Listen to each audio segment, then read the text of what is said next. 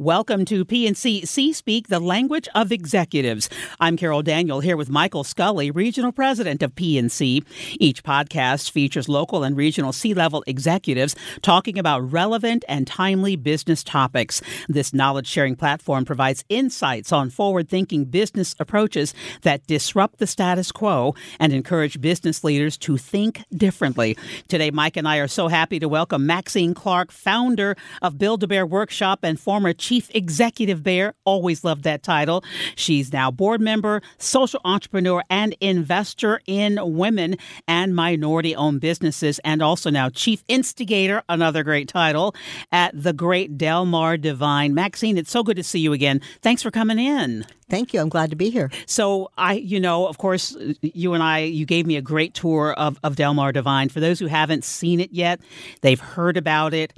Describe this incredible project of yours. Well, thank you for asking. The Delmar DivINe is truly a labor of love. That's the first most important thing to know. Well, it's taken a long time to pull this together. It was the right length of time to really get to know the neighborhood and all of the players that make part. But in the physical sense, it's a multi-use real estate project that reimagined a former historic St. Luke's Hospital campus into a new use. Rather than letting it fall down, we decided to build it back up and create offices for nonprofits, similar to Cortex, but I sometimes say a Cortex for nonprofits, mixed up income apartments, and a small footprint of retail that the neighborhood needed and wanted: a bank, a pharmacy, an investment office, and soon a restaurant, the Delmar DivINe. We're excited about that coming in the spring.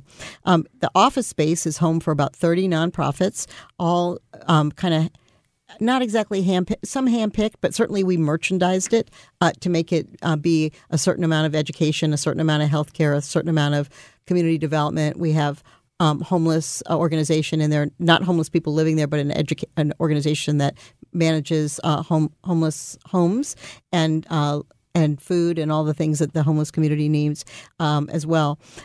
We have apartments, 150 variety of incomes in the apartments that are diverse people: old, young, black, white, Hispanic, Boeing executives, teachers, nurses, social workers, all kinds of people. And now they're also engaging with each other and engaging with us and the community that they're living in 63112.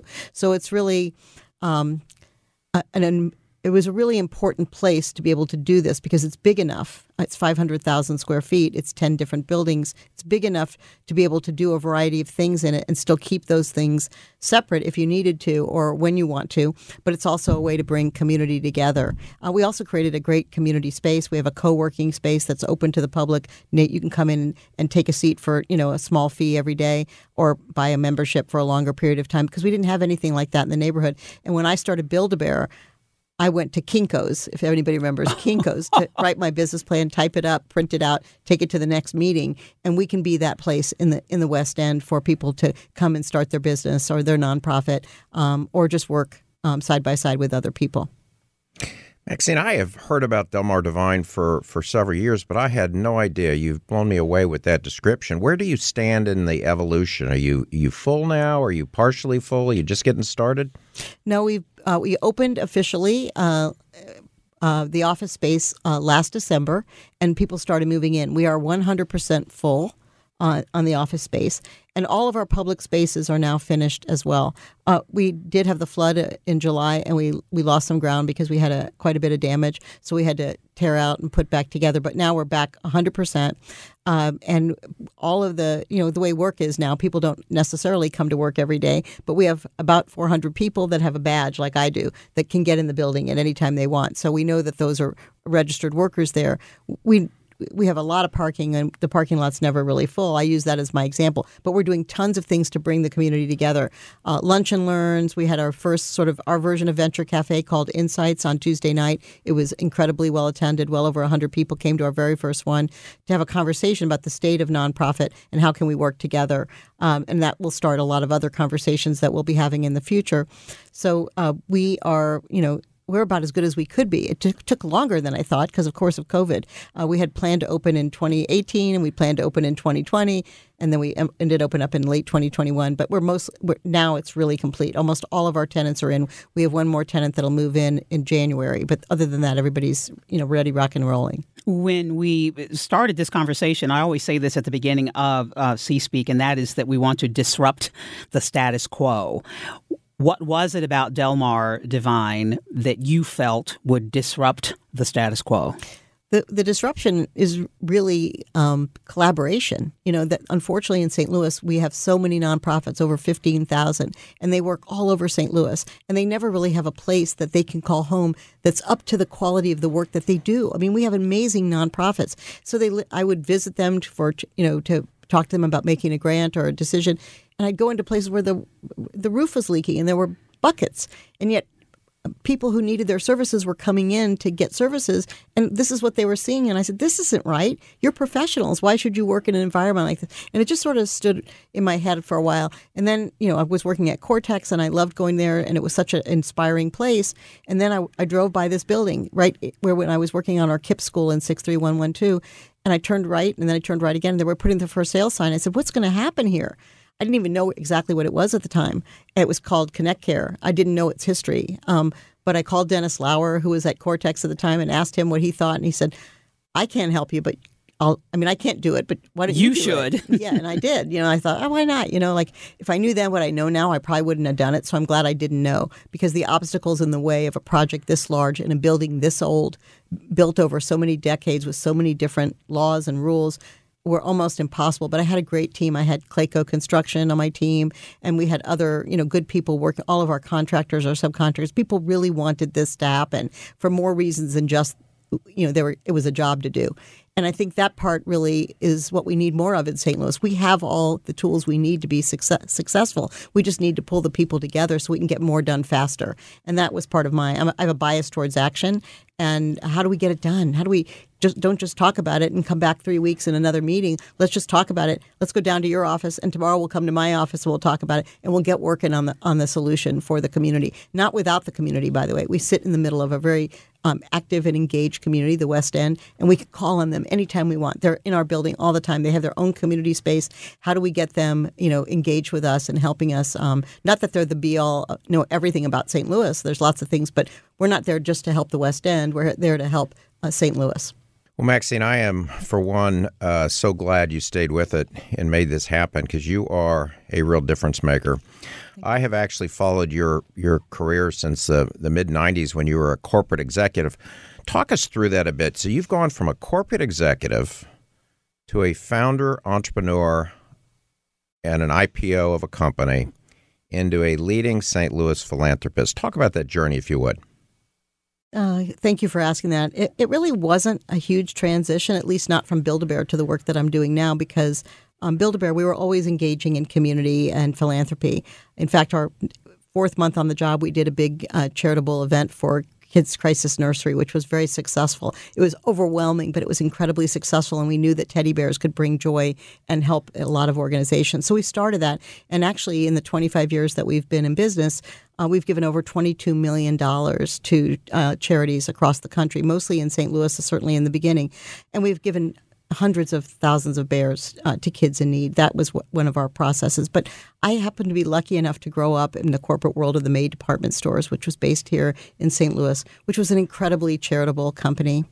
And they incentivized us to give, whether it was through the United Way sharing program. You signed up and they took money out of your paycheck. That was the first thing I learned. Then the May Company had a matching gifts program, so my $50 could be $100.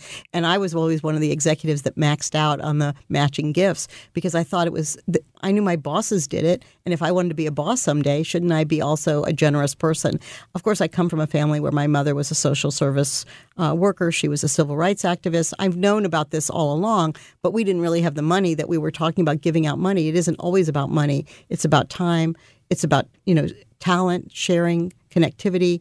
But when you're called a philanthropist, it's because you do give money to things that you care about. And my husband and I have been able to really use the success that we had with Build-A-Bear and with his business, New Space, to give back to the people that helped us. And mostly that's children.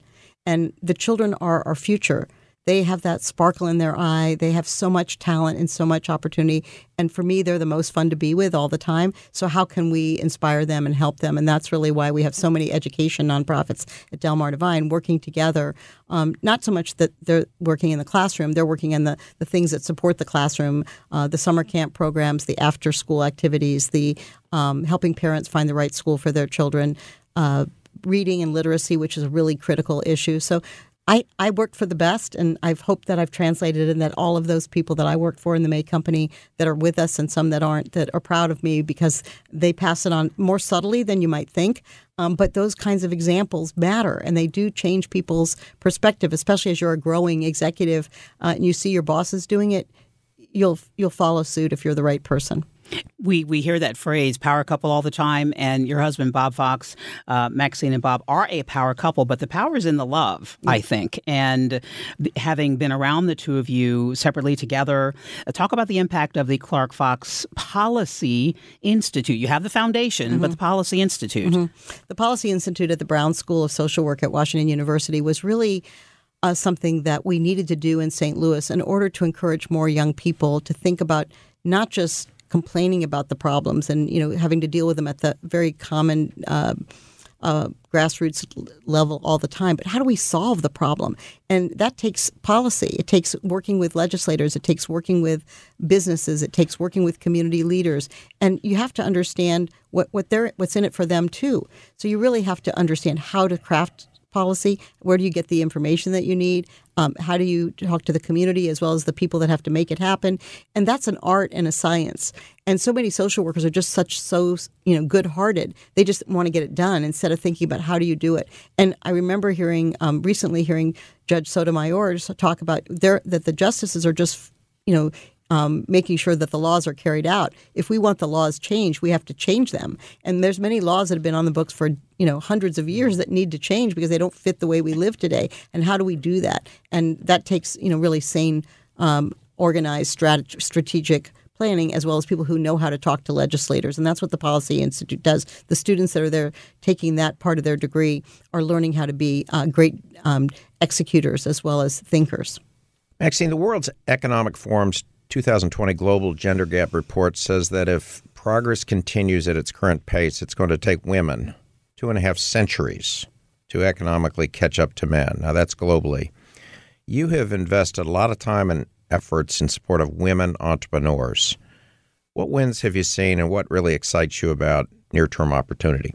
Well, good news is St. Louis is one of the top places in the country for women entrepreneurs, and I'm really proud of that. I think, 25 years ago when I started Build-A-Bear, it was just a great idea that was happening, but within 7 years we were able to take it. I raised a lot of money, private equity money, to do that, and then we were able to take the company public in 2004 and said, I can do that. She can do it. I can do it. And it starts the beginning of people thinking what else they can do. And also mothers who live every day with so many problems. They invent products all the time. They make it at home. They'll figure it out. And if somebody would see it, they'd say, why don't you sell that? That could be a great product. So we have to have the tools in place to support that kind of entrepreneurship, which can really change families' lives.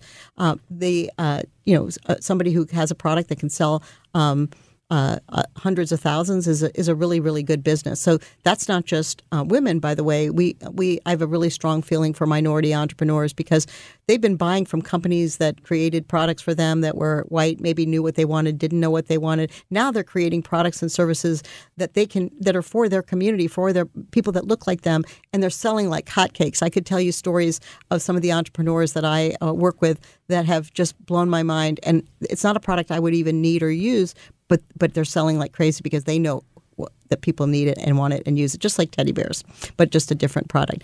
And so I think this is really a huge opportunity for St. Louis. I think St. Louis particularly could be I call it the Atlanta of the Midwest, where so many young people come, especially young people of color, to start their businesses, to have great jobs, to work in various industries from media to sports to retail. All of it's here, and we just have to be telling that story and attracting as many people as possible. But I do believe women are on the right track. We have got a lot of ideas, and we just also, you have this impact of child rearing. which is really challenging in these days because there's not a lot of early childhood support. We have to think about going out and funding early child care like they do in Europe so that all parents can get out and work and contribute and also get the sanity that they need away from the home. But we need a lot of systems that are not working in America the way they work in other countries that allow people to go back to work and their children are safe in the right quality daycare or elementary school or public school. We have a lot of work to do on the early side of it, and I think it's possible. We just have to focus on it. Do want to focus on you, Michael Scully, for 2 seconds. PNC created Project 257, and that effort, Michael, if you can talk for a few seconds about it, to strengthen the focus on expanding access to credit to eligible businesses. Why is that important, Michael? And Maxine, you can talk about this as well. Michael, why was that important, and what's the impact? Well, the impact is, for one, it's a national program for PNC, and it's to support really micro grants to small business. And it's a judged competition, but you get St. Louis has shown really well. So it's called, the project we have is called Corliss, and you have people apply for these grants, and St. Louis has had a number of applications. So PNC has sponsored this by supporting members of this organization throughout the country. And it's doing great work. So it's something we've really ramped up in the last couple of years. Funding is really important. And sometimes it's not as much money as you think.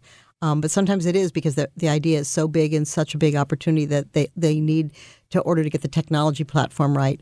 So we do need banks and investment companies that were willing to invest here, to invest in minority entrepreneurs with a little bit more than the few thousand that some might need. Sometimes it's bigger than that. We have one company here, Flipstick, founded by a young African-American entrepreneur, just going gangbusters. I mean, selling at Target, Walmart. And he doesn't get paid for a long time after that product is in those stores. So he needs a bank loan to kind of make sure that he can get the product here and then ship it. But people don't, it's not that easy. It sounds like it should be. You see the orders. Why can't we get going?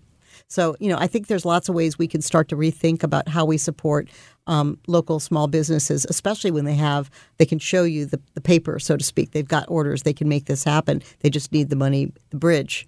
The bridge loans are important, too. So I think there's just a huge, huge amount of opportunity for St. Louis to be different than most cities and really grow our minority and our women-owned businesses. Certainly, we've had a lot of terrible headlines here, statewide, nationally, internationally. What gives you hope, Maxine? The children. I get to meet with children every single day, and they have so many ideas. If we just ask them, I think, we had our first board of directors at Build-A-Bear was children, and they gave me so much wisdom from the color of an animal to the type of animal it should be. They just know. They'll just tell you like it is. And they give me so much hope. There's debate teams winning all over the country, dance groups that are winning, young actors and actresses that we get to meet that are just doing phenomenal work, young people opening up cooking businesses and home catering businesses and all kinds of things that, I want. And where do I go to get it? I want to just press the button and have those services. So I think I have tremendous hope for St. Louis. I think all the new businesses that are coming here are also exciting. We have to be able to give them the talent, help those young people see those jobs as, hey, I want to do that job, that it's their passion, not me telling them that you should go work in this coding business or you should go work in this advanced manufacturing business. Help them understand, what is that? Oh, I want to do that. Maxine Clark, thank you so much for joining us on PNC C-Speak, the language of executives.